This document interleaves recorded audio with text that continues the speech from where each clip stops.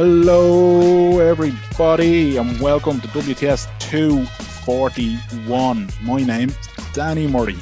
And I am Graham Merrigan. How are you, Danny? Doing great, man. I'm doing absolutely great. I was Two of us have burnt noses from the sun. Indeed, yeah. Have a little bit of sunburn. Been enjoying our few days of summer that we got now. That's it. The sun has gone to all our heads. We can pack it up. I think we got it at the very successful Jumpers for Goalposts that happened this past Sunday. Indeed. At Ashdown Park, the Enfield Ashdown Park.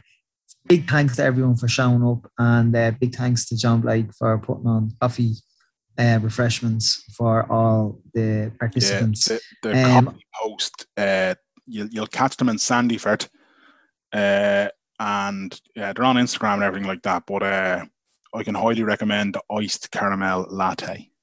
Delicious. Thank you. I never took the coffee, so I didn't. I got a bottle of water, so thanks, John, for a bottle of water. I have to say that Jumpers for Goalposts thing, man, right? I was only saying because I went up. It was great to see yourself. The first time I've seen you properly. And I didn't know you were coming. You know, Gary. You never told me. You never told me you were coming. I thought I did, to be honest with you. I must have just said it to Keith that I was going to try pop up. Yeah. So, yeah, it was great to see yourself, the friend of the show, Keith Kelly. Jumpers for Goalposts is just such a brilliant. I've said it so many times, but it's the simplicity of it and the fact that it can just be picked up and dropped in anywhere.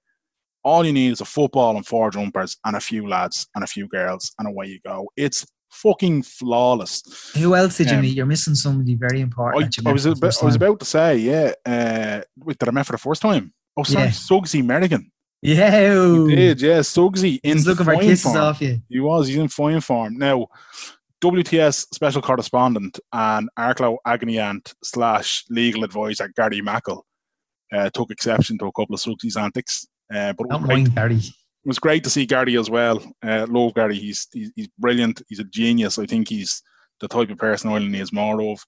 It's great to see Mark. There was just so many people there. It was great to see. Cubes was up. The lovely Oksana was even there. Absolutely. I agree with your sentiment on Gary. Very, very funny man. He is. And look, just Keith Kelly, well done, man. And after COVID and everything else, it was a tonic. I was on the road home to Laois that evening, and I said to Cubes, this is the most normal day I have had in a year and a half.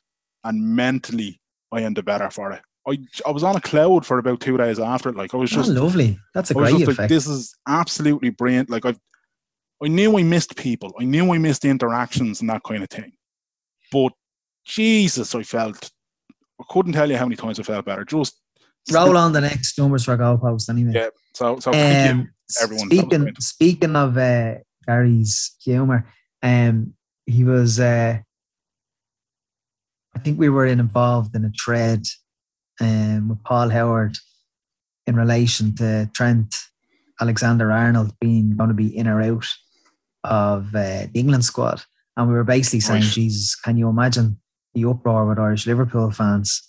And Paul Howard wrote back, Irish Liverpool fans are unlikely to care about the England team. I hope he's left out so we can have a much needed break. Gary replied, there are people that use this application that will have a menstruated attack if he misses out. Let's all know that and understand it. Jesus. But he's in the squad, and there'll be no menstruated attacks. From your cousins.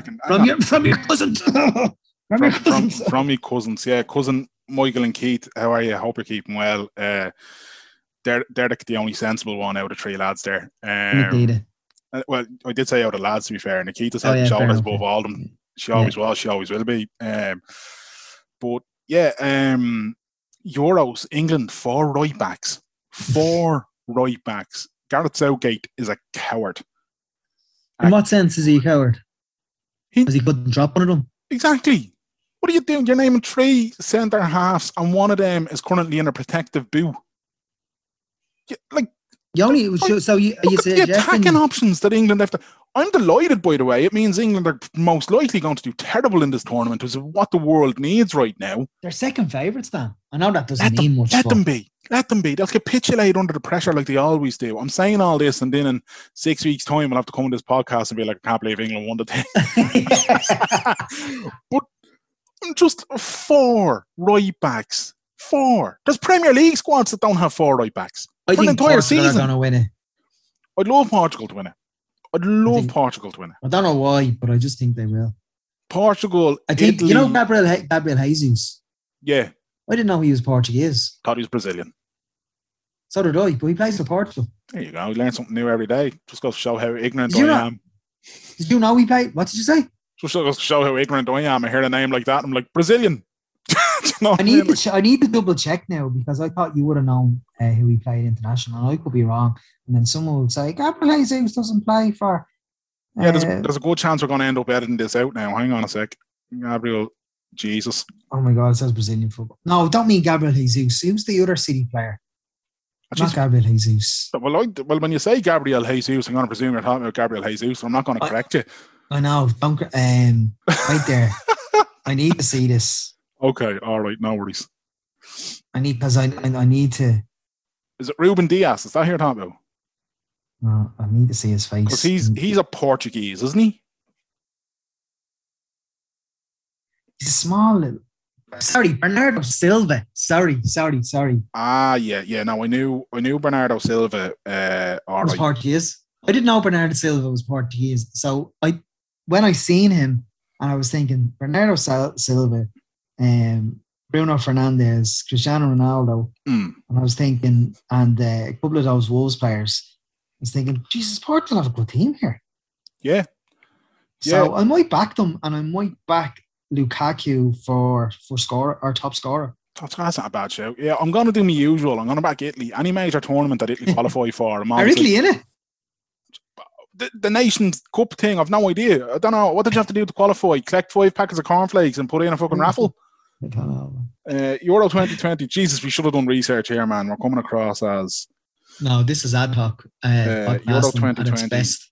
Yeah, well, Turkey are playing Italy in the opening game, so I presume Italy aren't in it. Imagine Turkey won it. No, I won't do that, thank you. No. I'm not willing to entertain that idea. I don't like Hakan. No, he was Swiss, wasn't he? He was Swiss, yeah. Hakan Sukar. He broke our hearts a few times. Hakan Sukar. Never liked him. Tugay. At Blackburn, yeah, I remember Tugay. I like Tugay. Yeah. Liverpool, no, not Liverpool. There was somebody who signed a Turkish lad and he was great for a first booking bet if ever you're looking for one recently enough. Did Liverpool not sign one on loan? Possibly. Your man Kazan, was it? Kazan, is that him? Centre back.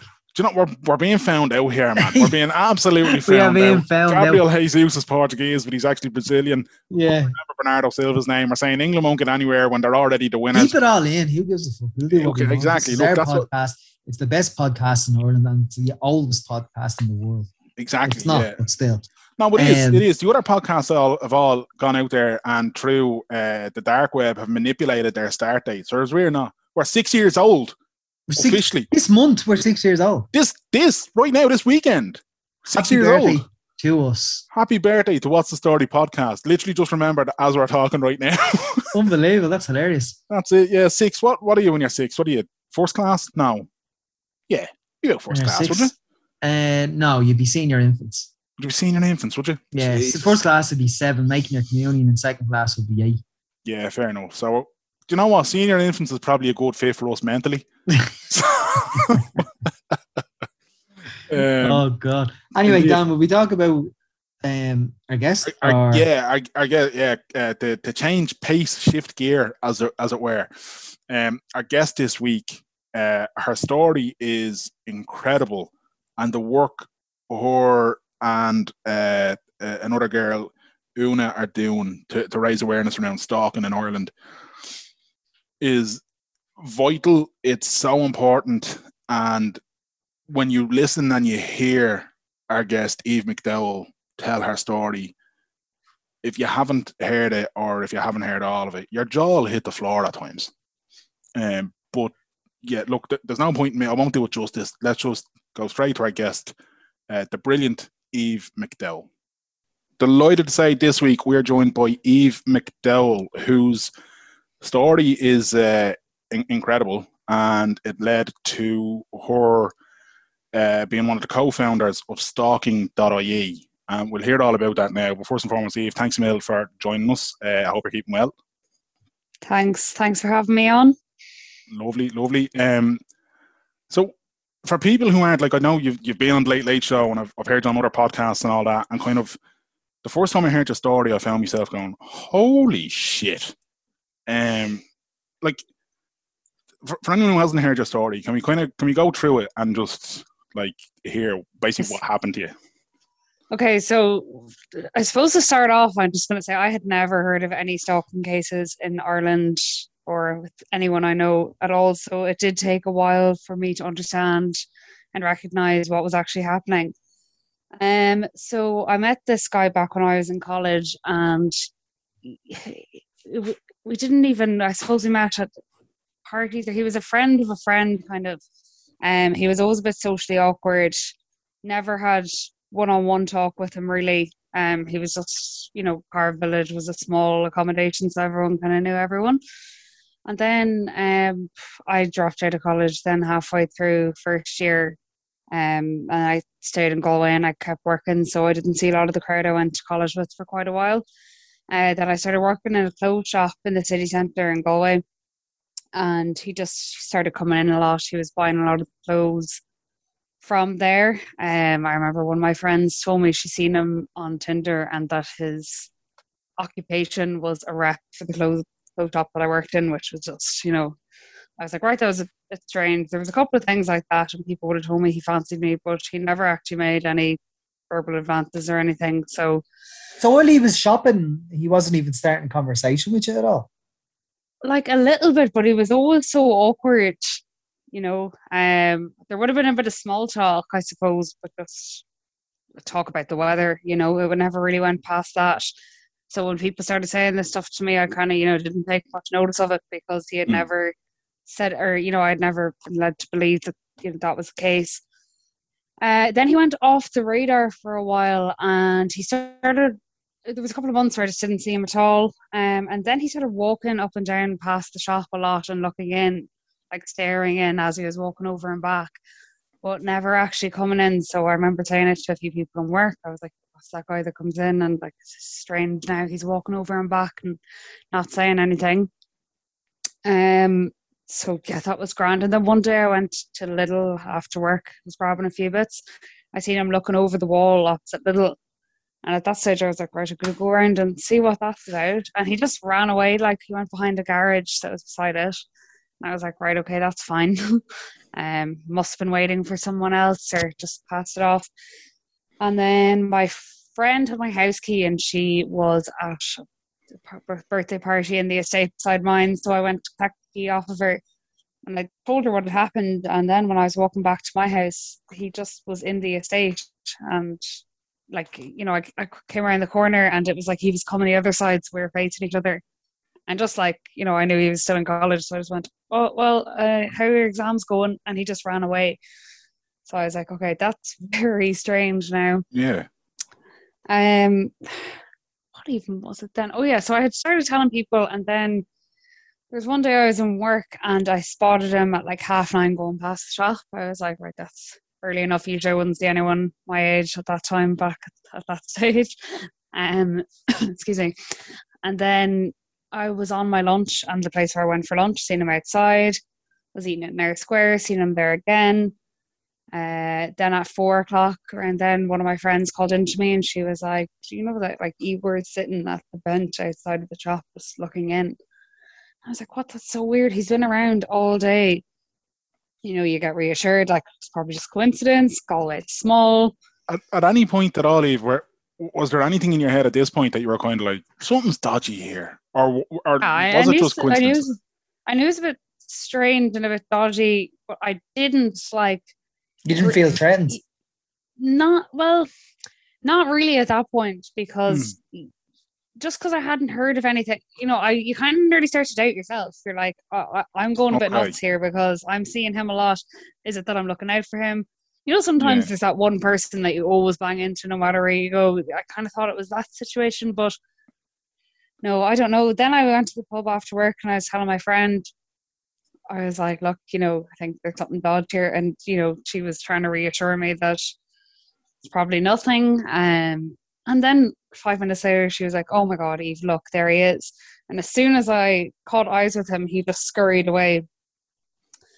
And I was like, right, that is strange. I didn't at that stage then. This was all the one day. At that stage, I was like, I don't know. I feel a bit weird about being here. Can we move across to the SCEF? And we did. We were just sitting there. I asked, could we get a window seat? Because I just wanted to keep an eye out. And then he did. He was walking up and down past SCEF.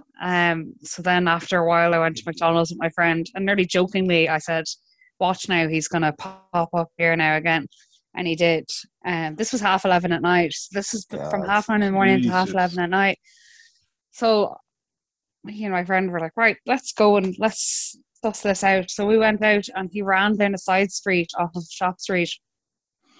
And I was like out of breath by the time we got to the top of the street. So I stopped. She went down, and we thought he had gone, but she screamed, and she was like, oh my God. And he was ducked behind the car. And she was like, what are you doing? Like, why are you following Eve? And he got up and he just went like, shh. And he ran away laughing. So at that point, I was like, right, this is very dodgy. Jesus. And he had a really distinctive beard. So I think I shouted something like, you're not doing a great job of hiding. I can spot you a mile away with that beard. And then I asked two of my friends to walk me home. And on the way home, he showed up again. Like, just wasn't giving up. He showed up again that night? Yeah. He, like, at the traffic lights just before the estate. So then we spent about 40 minutes, I'd say, outside my estate, like kind of circling it to make sure he wasn't around, because I didn't want him to see where exactly I lived. But I'm sure at this stage he probably knew already, but that just didn't occur to me at the time. And then a couple of nights later, I went out again, and I stayed at that friend's house that was in the estate beside mine. And at 8:45 in the morning, I walked back into the house. And usually we would lock the door at night, but never during the day. We'd kind of have the door open for going in and out. Something this morning, I just said, I'm going to be sure now and lock this.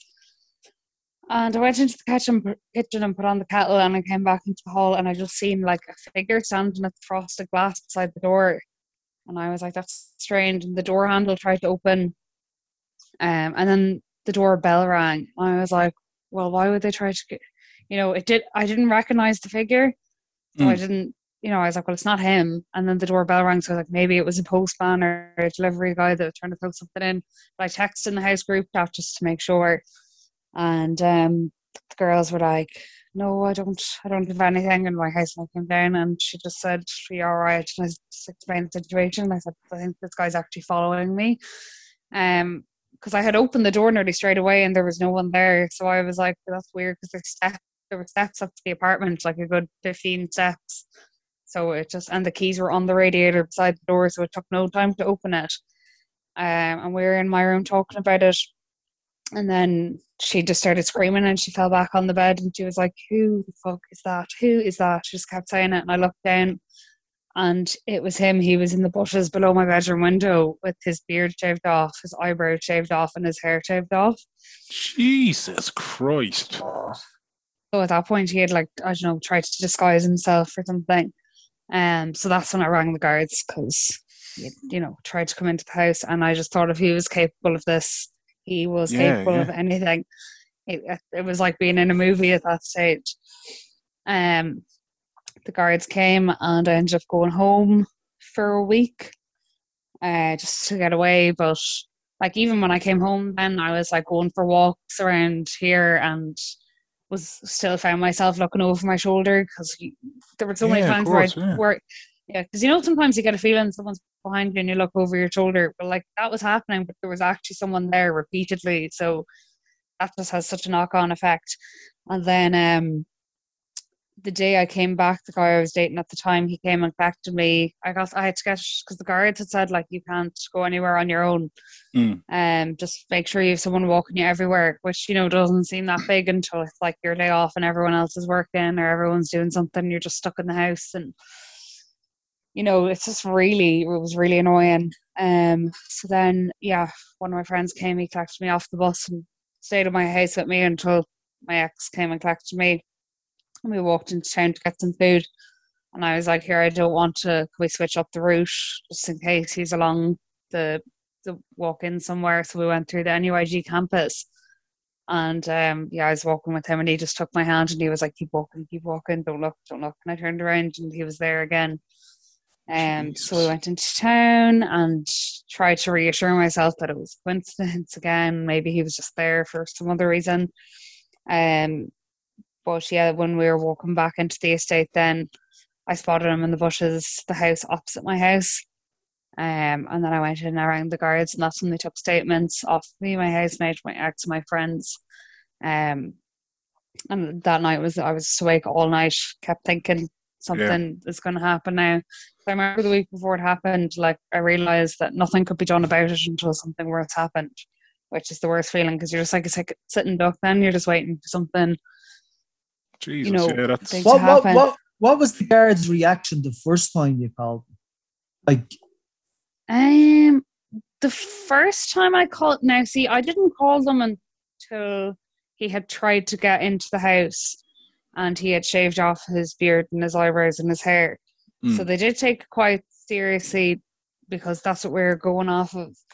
But did they try and bring him in for interview at that stage or anything at all?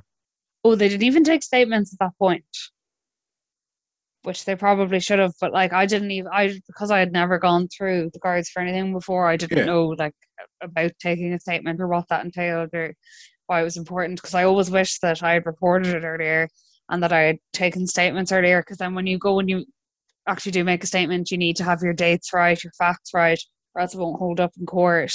And like there was just so much happening at the time that I lost a lot of information. I forgot things. I wasn't sure on dates. And unless you have that, you kind of want that crystal clear when you're making a statement or if you're in court so that it holds up. But I had rang them then when he landed, and they didn't say too much. They just said make sure you're locking the doors, and they said they'd talk to him in the morning. But I was awake all night, and then at 10 to 7 it turned out he had scaffolding set up a couple of balconies down. My housemate was sleeping on the couch because she forgot her bedroom key, so she opened the balcony door for some air at about 10 to 7, I think it was. And she was falling back asleep on the couch, and then she heard the floorboards creak, and she looked over, and he was halfway across the sitting room on the way out to the hall. Holy Jesus. And then she I just heard her screaming like, oh my God, it's him, get out. And he ran towards her with the hammer and tried to hit her over the head. And she put her hands up and managed to deflect the hammer out of his hands. And it went flying across the floor. And I think he panicked at that point. And he jumped off the balcony. And then, the guards found a knife and Viagra at the bottom of the balcony as well. Holy fuck. Sorry. A knife and Viagra? Yeah. Now, he denied that they were his, and they couldn't get the fingerprints off of them, so that that evidence wasn't used in court, which made me so angry because there's not going to be who else owns that? This is not just going to be sitting there. Yeah. And the knife even matched a set of knives in his house, and even still, it wasn't used. So I know this is kind of off topic almost, but it's mad to me that even a legal professional, although I know they're representing a client, so to speak, but that they would try to deliberately get that stuff dismissed from court, even though it's, if it walks like a duck and it quacks like a duck, it's a fucking duck, lads. But that's God. The law is so particular. The courts are so particular. It really is. Forensics have been great in helping solve cases, but then you have the flip side where because the grass was dewy that morning, there was no fingerprints on it. So Jesus, yeah. And then if he denies it's his, then they can't really, But he was arrested after that incident. Yeah. He was, they found him crawling up, because at the time, for some reason couldn't get through to the station for ages, so I ended up ringing 999, and then we got a response then, and they came out and we told them what happened, and they left, and me, two of my housemates, and my ex were all locked in my room. We had furniture pushed up against the door, and there had been no one living next door to us for the last 2 months before that, but it just so happened that day, one of the lads that lived next door and the landlord were in moving, I don't know, furniture or something, and we heard the footsteps. We thought that he had gotten in the house again, So like that whole Jesus, thing yeah. was terrifying. I thought, but and then I opened the bedroom window and seen it was them and asked them to wait there until the guards came back. And they didn't know what was going on. Like I was trying to explain it, but they were just like, "What?" Yeah, the guards came then, and they said they had him and they were bringing him down, and he hasn't. He's been held since. Thank God he applied for bail a couple of times, but he was never granted bail. When did all this happen? It was May or Okay. May 2019. Yeah, 2019. May 2019. And So he's still in custody. He is. He's been charged now, but his release date is March 2023. okay, and I suppose this is where it almost gets even stranger in the sense of what was he convicted of in the end? Because I think it was aggravated burglary and harassment. And this or is how assault. and this is how you found out that there's no laws around stalking in Ireland. Yeah, none. Like I couldn't believe it because I just assumed that once it gets out, I'd be able to get a restraining order and all of that. Mm. Like when I said that to the guards, they started laughing and they said restraining orders are something from American movies. Unless you're married to someone or have been living with them for 5 years, you won't be able to get it. It's like I know the guards do great work and all that, but that kind of reaction.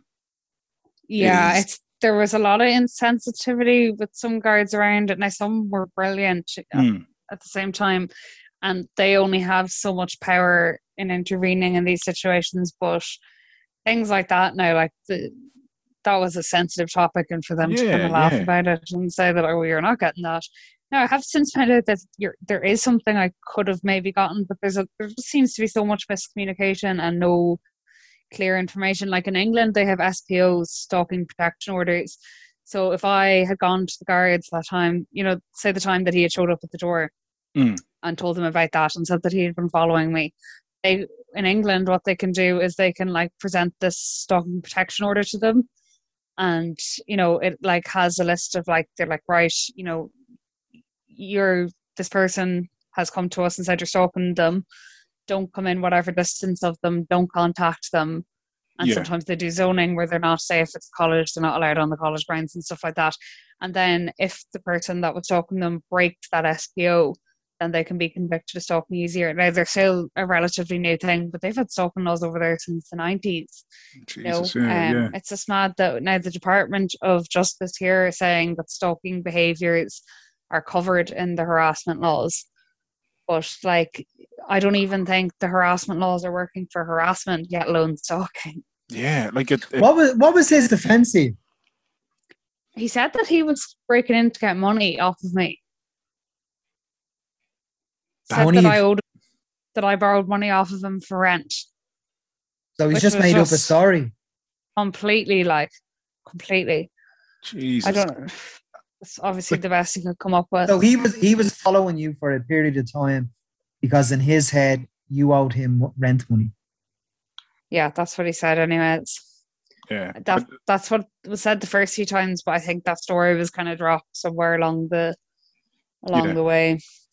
And then Mad. he's currently in prison for this and that kind of thing. And has anyone given you advice around what might happen then as it comes towards his release date and in terms of your safety and that kind of thing? Are they conversations that happen at the time, or? No, there's just, because there's literally no specific stalking organisations in Ireland, there's no one to even ask apart from what me and Una have set up. So yeah, it's just so hard to know. Like in England at the minute, what they're doing is they're working on getting a stalking register. So it's kind of like a sex offenders list, but for people because there was a study done over there, and stalkers have, even when prosecuted, have up to 65% chance of reoffending, which is dangerously high. So it would make sense, but yeah, we're just so behind. Yeah, and you mentioned Una there, Una Ring, who is the other founder of stalking.ie. So the two of you guys then have experienced this, and like many other people, but you guys have kind of said, no, the current situation isn't acceptable. So, Yeah. tell us about stalking.ie and what you guys are trying to do. So I tried to kind of forget I'd been approached by a couple of media and stuff after my case, but I just turned everything down. Really thought I was a once-off, tried to move on with my life. And then one day in work, I heard about Una's case, and I was just like, oh my God, I can't believe it's actually happened again. I read up on the case, and there was some differences, but there's a lot of similarities I just felt as well. Yeah. So I would want to get in contact with her. So I had a contact with the Ryan Tubridy show, and she had been on the radio show, and they contacted her, and she was happy to talk to me. And we just spoke for over an hour on the phone the first time we were talking about what we had gone through. And, you know, we both agreed at the end of the conversation, we just said, look, something needs to be done, and, you know, hopefully someday we'll be able to help others. And then, just by chance, she had passed me on to, because there's a thing that the Irish Prison Service do. That's how I got his approximate release date. And see if he's like moved to prisons or is out for a day because he used to go to hospital or anything. Now I'm signed up for that, and I'll be notified if he is let out, and I know his approximate release date from that. I only know about that service through Una, though. No one told me about that along my whole journey of the over a year in and out of court and everything. So I was kind of given off to the head of the IPS, just about, not to him, but I was just saying, you know, they said, look, it's a grey area. We can't contact people because of GDPR. So all this, you know, I was just, you know, saying that it's so tough on victims. And he said, look, I have another woman you might want to talk to. And he put me on to her. Her name's Ruth Maxwell.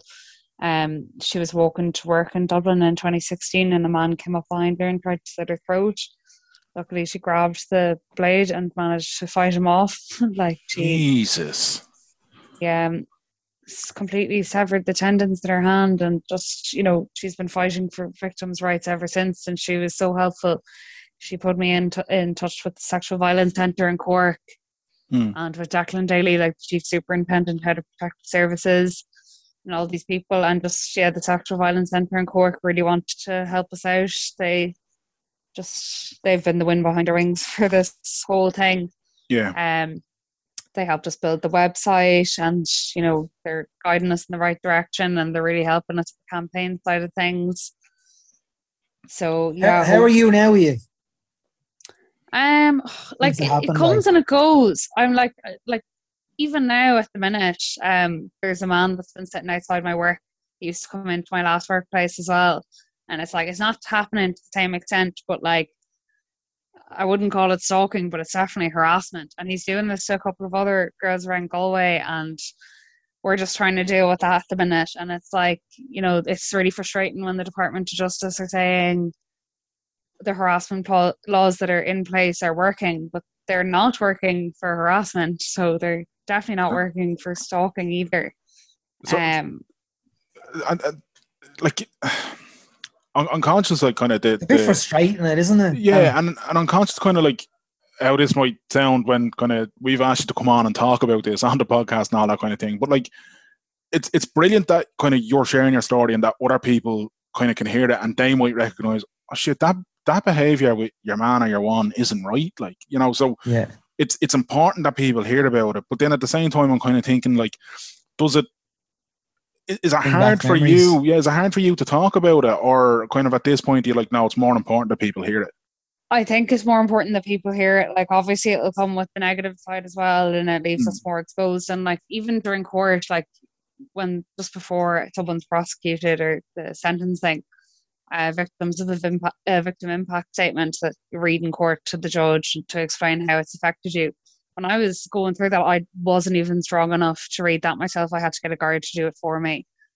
So I think from going to that to be able to go to this, for me, I just, you know, I think it's huge, but it is so important because there's not enough awareness around it. I think the awareness needs to be there before the law can change. Like, it needs to be done in steps. We're already 10, 15 years, if not 20 years behind what England has in place, and it's still such a big issue over there, as it is here. Like, the amount of emails that we've gotten from women and men in similar situations, it's just insane. Like, and a lot of people didn't even recognize it as stalking because we don't really use that word, or when people do use that word, we use it like so generally, like, oh, I was stalking his Instagram or I was stalking his Facebook.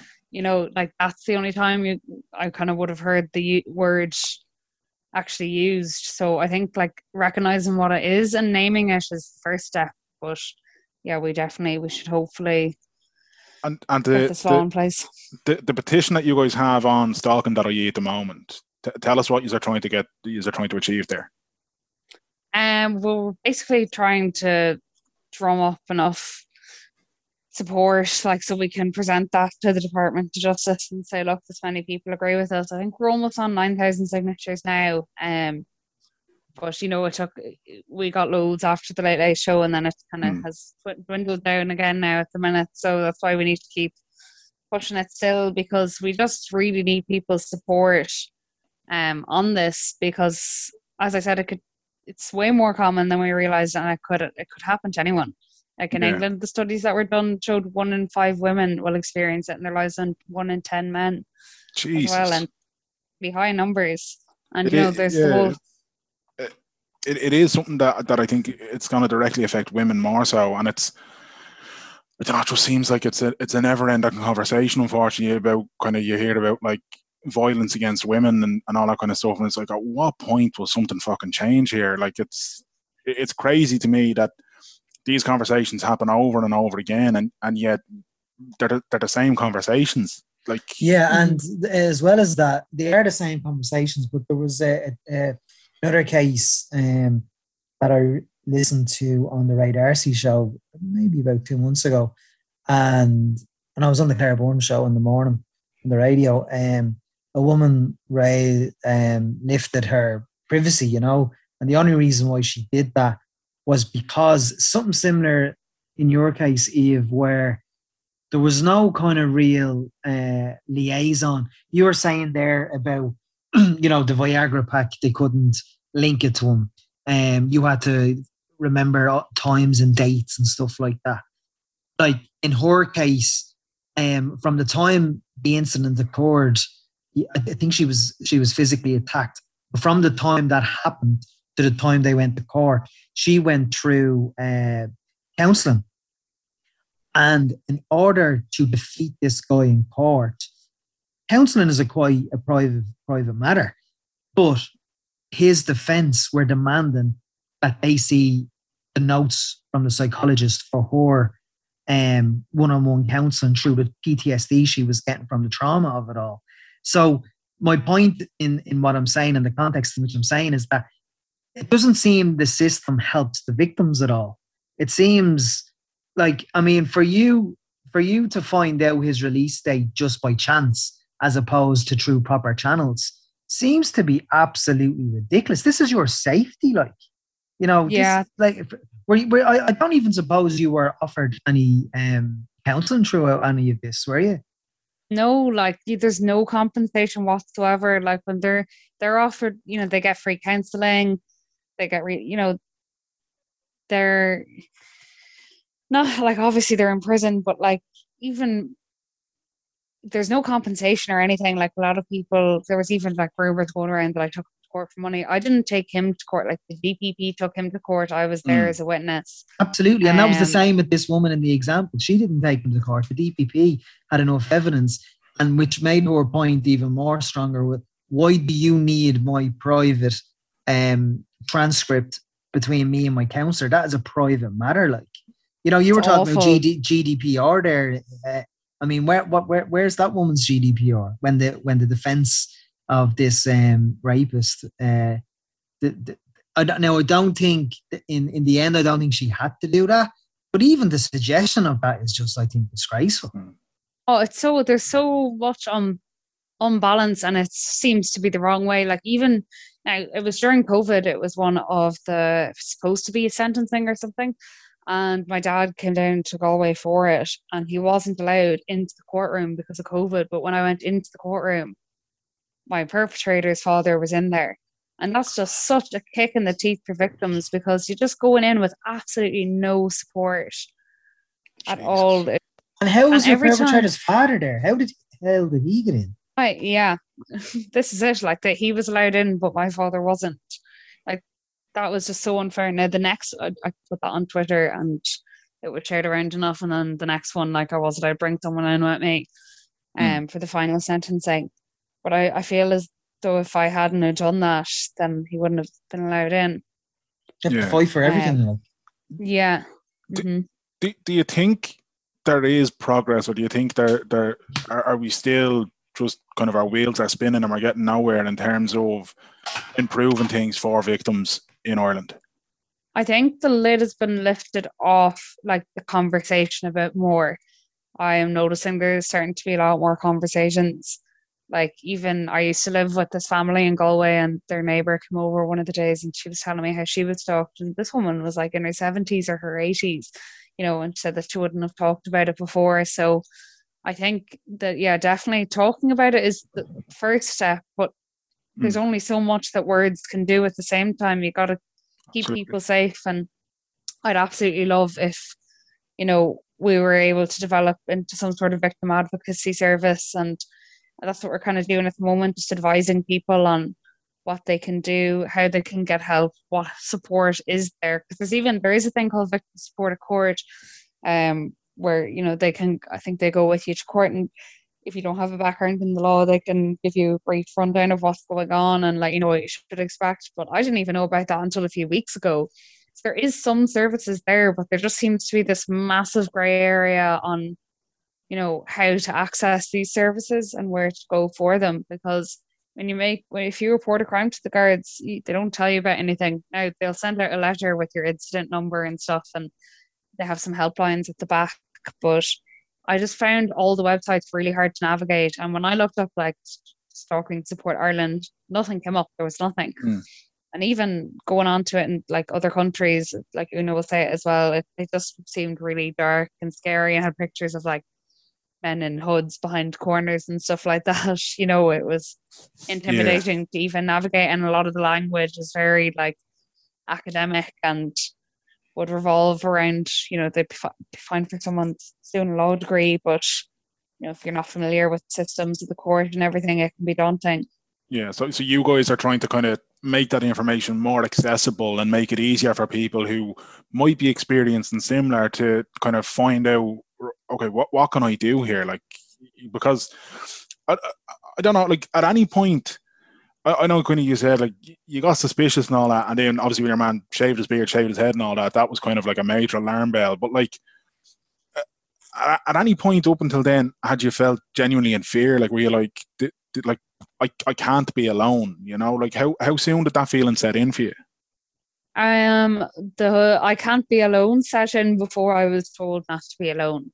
Okay. I kind of made it my business to always have someone around, because just get so on edge. Because even though I did try to tell myself, look, it's a coincidence, after that day where he was around from 9:30 in the morning till 11:30 at night, I think from then I was just in a state of trauma completely, and it took a long time to go.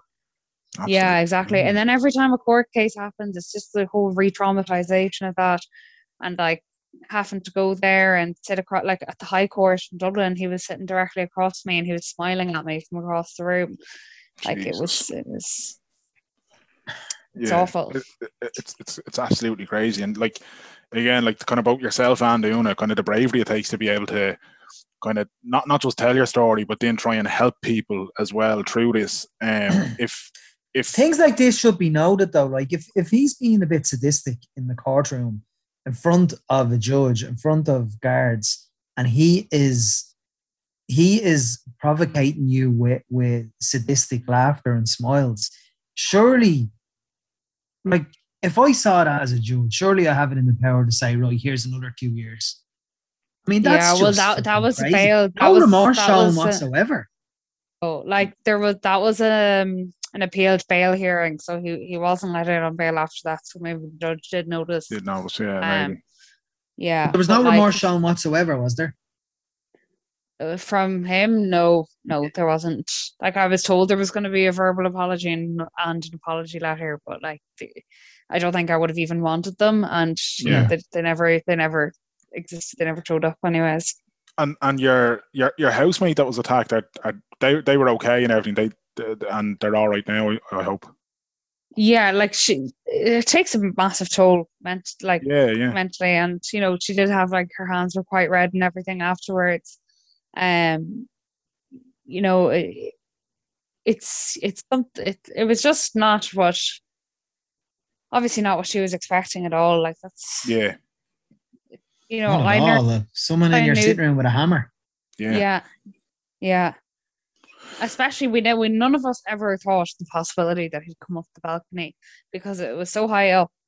But apparently the scaffolding was there for like a week, so he could have been. It's crazy. Could have been there more than we knew about. Yeah. Yeah. Well, geez, thank God. Kind of, but I mean, I know how it sounds going to say everyone was okay in the end, kind of thing. Obviously, there's, the issues trying to deal with it afterwards, and then it's led to you then kind of realizing the wider societal problems in terms of dealing with this. What would you hope then, kind of like 5 years time, where Ireland will be at with this stuff? What are your hopes? Oh, I'd hope that we'd have the law in place and that the sentence for it would be increased, because the harassment sentence that was increased this year to 10 years. But God, I still think I don't know, maybe it's just me, but I still think that 10 years is a short time, because you can nearly knock half that time off of anyways when it comes down to it, like my guy got 2 consecutive sentences, 5 years and 7 years, and then it was like 2 years suspended, and he's only going to serve about 3.5 years. So when it comes down to it, like 12 years isn't that much. But the stalking protection orders that started in England, I think that they would really benefit us over here. And as well, I just think it's so important that we establish a proper victim advocacy service for victims of stalking. Like, I'd love to go to schools and educate students about it. And, I think the guards could need training on it, and other sexual violence centres and stuff, because there just seems to be a lack of education around it. I think. Have you received any support from like any politicians who have kind of said like, look, I'm going to work with you, or I'm going to support this, or? Yes, so Senator Lisa Chambers has drafted a bill, and she came back to me now with it and showed it to us, and we had a few changes to add to it. So she went away and worked on it, and she has submitted it to the Bill's office. So once that gets passed, she'll be able to propose it. So hopefully, fingers crossed. Yeah, fair play to Lisa Chambers. Yeah, it was very good of her. But yeah, like, we have had some great support. We've gotten a lot of emails saying, well done on what you're doing, keep going, and it's nice to know that there is people behind us. Yeah, absolutely. And if people want to sign the petition or support you, where can they go and how can they do that, Eve? They can go on to our website, www.stalking.ie, or our Instagram is stalking_ie, and then same with our Twitter. We have the links for it in our bios there as well. Cool. Well, look, I mean, thanks so much for having a chat with us and for sharing your story with us. It's so important that people hear it, and hopefully, even if it only helps 1 or 2 people, that's still amazing. But look, fingers crossed. I've signed a petition. Mero, if you haven't, jump on it there now and do it. Not yet. Cool, man. But fingers crossed anyway that things start to go in the right direction. But thank you so much for chatting to us. Look after yourself, and thanks, always keep yourself number one, and keep your mind. Prepare yourself for all these things, and best of luck with your and Una's stellar work as well. I'm kind of like, I knew the story, but like when you're talking to you one-on-one, it's just, it makes you a bit angry, it makes like, where's the care for the victims in pre-trial, post-trial? It just doesn't make sense to me. Yeah, well, now that people know about how tough it could be for victims without actually having to have gone through something themselves, hopefully that some changes will come soon. Absolutely. Right. Absolutely. Eve, thanks so much. Eve, thank you. Really appreciate your time. Me. Thanks so guys. much, Eve. I mean, I almost feel like it's kind of patronising to say, I can't believe how brave that girl is. Or I almost feel like I'm doing her a disservice by saying those kind of things. But I genuinely mean, I cannot believe how brave that girl is. And I cannot believe that she has to quote Jim Ross, the intestinal fortitude to be able to tell her story and say, yeah, I know there's a risk in me doing this, but I have to do it. Like, incredible. Stop. Like any victim of that type of crime, there has to be an element of bravery when you decide, right, I'm going to make this a part of my life and try and make change for the better. 100%. But and it's something I just couldn't believe some of the stuff. Like, I just to hear it from Eve in person. Yeah. Like, the bit that really shook me was when she kind of said, look, you're not hard to see, you've got a big bushy beard. And then the next time she bumped into him, or the whole day that he was stalking her from 9:30 till 11:30, and that evening, the eyebrows are gone, the head was shaved, the beard was shaved. And then a friend approached him and him saying, shh, like putting his fingers up saying, shush, giggling and running away. That's fucking sadistic, man. Like, it is. That's next level sadistic, like. It is, and the Nick doesn't go to the top there. The guy probably does have some sort of mental issue. I don't know. I'm speculating there, obviously, and that's just my personal opinion based on what I've heard. But it doesn't excuse what's happened. It doesn't excuse the lack of support that Eve has got and that other people who've gone through similar cases have got. It's incredible, and I think it's something that I didn't say with Eve when we were talking to her, but I think all of us kind of have a little bit of a duty here that if we spot something, or you know the way sometimes you'll kind of know someone who you might think they're like, I haven't thought this through. You'd spot something that's odd, like but you wouldn't call it out. You wouldn't. You just. But I think as a nation we lost. I think as a nation we lost some of that compassion during the Celtic Tiger. I think prior to Celtic Tiger, I think there would be a huge element of community and looking out for each other. And I still think there's elements of that alive in certain estates around the country and communities. But certainly you could have relied on that a lot more prior to the Celtic Tiger. I think the Celtic Tiger made people a bit more selfish. Now, people could be listening to this and say, what the fuck is Mero talking about the Celtic Tiger? But I genuinely mean that in terms of we lost compassion and modesty during the Celtic Tiger, and that all reflects back in how you act in your community and in your estate. So I do agree with you. I think as well, and I agree with the point you're making, but I think as well, I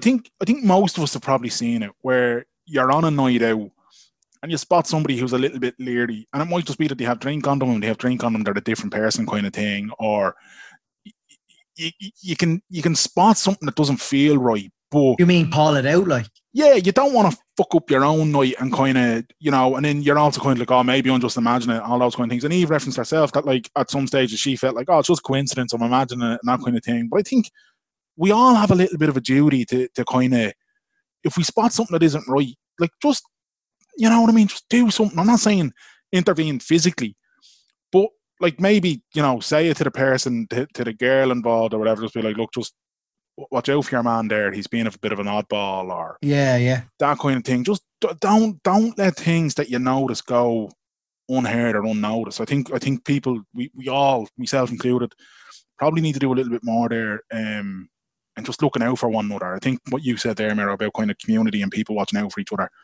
we all just need to do a little bit more of that, don't we? Like, big time. I think Eve was. I think she should be very proud of herself in a lot of the media rounds that she's done. She's come across exemplary, very articulate, and the best of luck to her and Una in their campaign to get the laws changed. Yeah. And it's only right that they do get the laws changed. If they don't, I mean, it's an absolute shit show. Absolutely, yeah. If you haven't seen Eve and Una Ring talking to Ryan Turby on the Late Late Show, or if you haven't heard them before, it's worth going off and just finding the other bits of media they've done, because in different media things they'll ask different questions, and professional interviews and professional media people, not as good as me and Mero, but they will have asked different things, and you just hear those little nuances and you hear different things, and it just alerts you to the fact that, like, these aren't isolated things. These aren't one-offs. Like these things do genuinely happen. And stalking, and even kind of like as bad as it was, the guards kind of saying that's only something in an American TV show.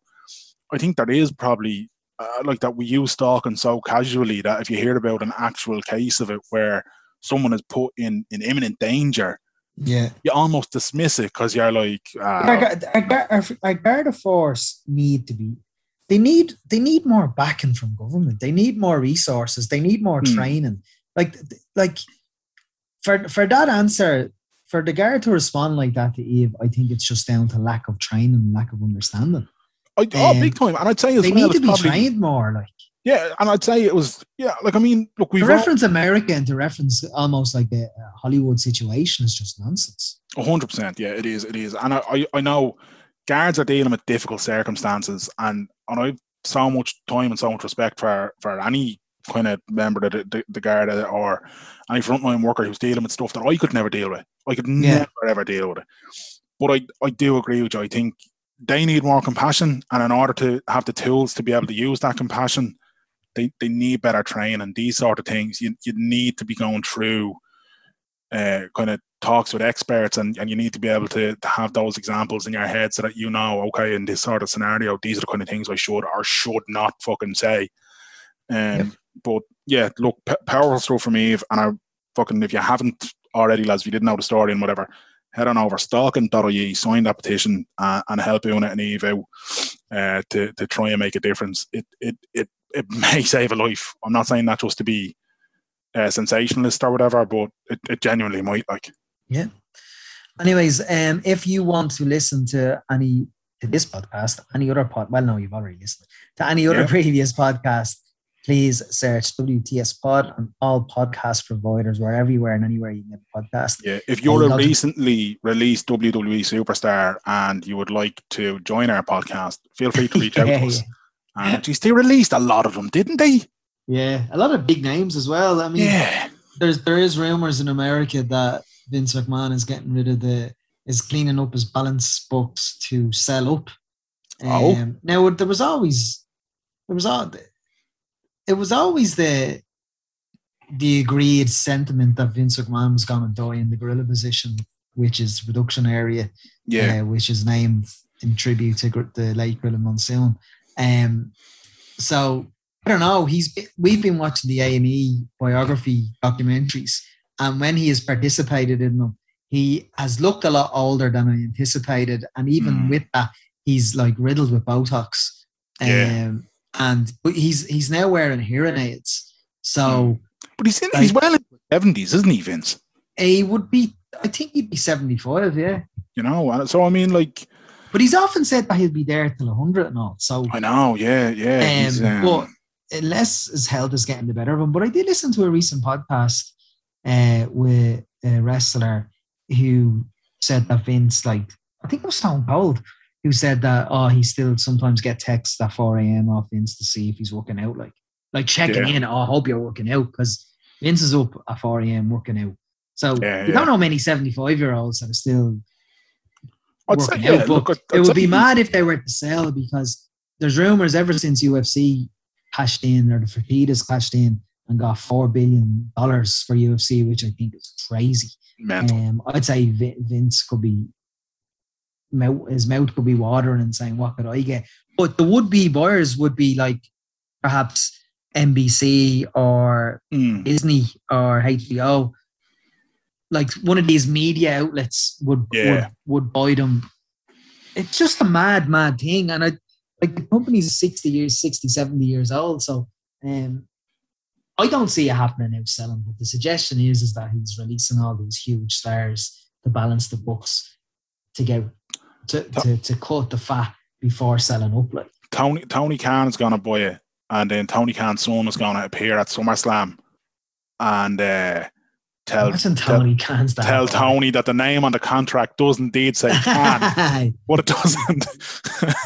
Is that WrestleMania 40 in the Jaguar Stadium? That's it, man. That's it. But just for the record, I haven't watched wrestling over the year. I've watched just for the nostalgia buzz. I've watched the documentaries, the Dark Side of the Ring stuff. the WWE stuff, the A&E, the hidden treasures. I like all that nostalgic buzz, but the in-ring content. I think I've finally grown up, and it's time to retire my Dusty Rose pajamas that I don't have, but Barry thinks that I have. Man, as we're recording, I can see them in the background there, but you stop that. I agree. Dark Side of the Ring, actually, even if you're not interested in wrestling, lads, if you're like pro wrestling, blah blah blah, right, whatever, grand. Look up Dark Side of the Ring Collision in Korea. Yeah, it's deadly, isn't it? Bonkers, a bonker story about American pro wrestlers in the mid-90s, along with the biggest name in Japanese pro wrestling, going to North Korea to put on a wrestling show. Ric Flair is involved as well. Just the whole story. As I was watching it, I was like, how have I never heard of this before? I genuinely never heard of it. I enjoyed that. Mind blowing. I enjoyed that Dark Side of the Ring, but I knew everything about it. Oh, okay, yeah. Some of the archive footage was quite interesting. But I knew most of it because it was in a book I read years ago. Yeah. And a lot of the stories that I read were like, you know, the authorities listening into the phone conversations and all that. I knew all that. Yeah. Ric Flair very unsettled in the whole trip. I knew all that. Ric Flair, when they landed in Japan, getting on his knees and kissing the ground, knew all that. You know, so I knew Rick was plan B when Hulk Hogan was plan A and Hulk couldn't do it. It was still interesting to hear them on camera speak as opposed to reading from the book. But also Conrad Thompson, the podfather of professional wrestling, he has an accompanied podcast that comes out with the makers of Dark Side of the Ring. Yeah. And their podcast on Collision in Korea was excellent. And also their podcast on Becoming Ultimate Warrior was very good. Indeed. Right, I cut you off when you were trying to wrap us up there just to make a joke. Yeah, you might want to edit that. I mean, I might. Let's see how lazy I am on Saturday morning as I actually edit. Lovely. Well, you can search WTS Pod on any podcast provider. We're everywhere and anywhere you can get a podcast. You can go to Twitter at WTS Pod. You can go to WTSpod.com as well and listen back on all our archive pods. He's at Danjo Murray on Instagram and Twitter. I'm at Merrigan Mania on Instagram and Twitter. And until next time. Happy birthday to us. Happy birthday to us. Also, for the record and a reminder, I want to make a statement, one line, and then we'll close the show. Wheelchair boxing is not a disability sport.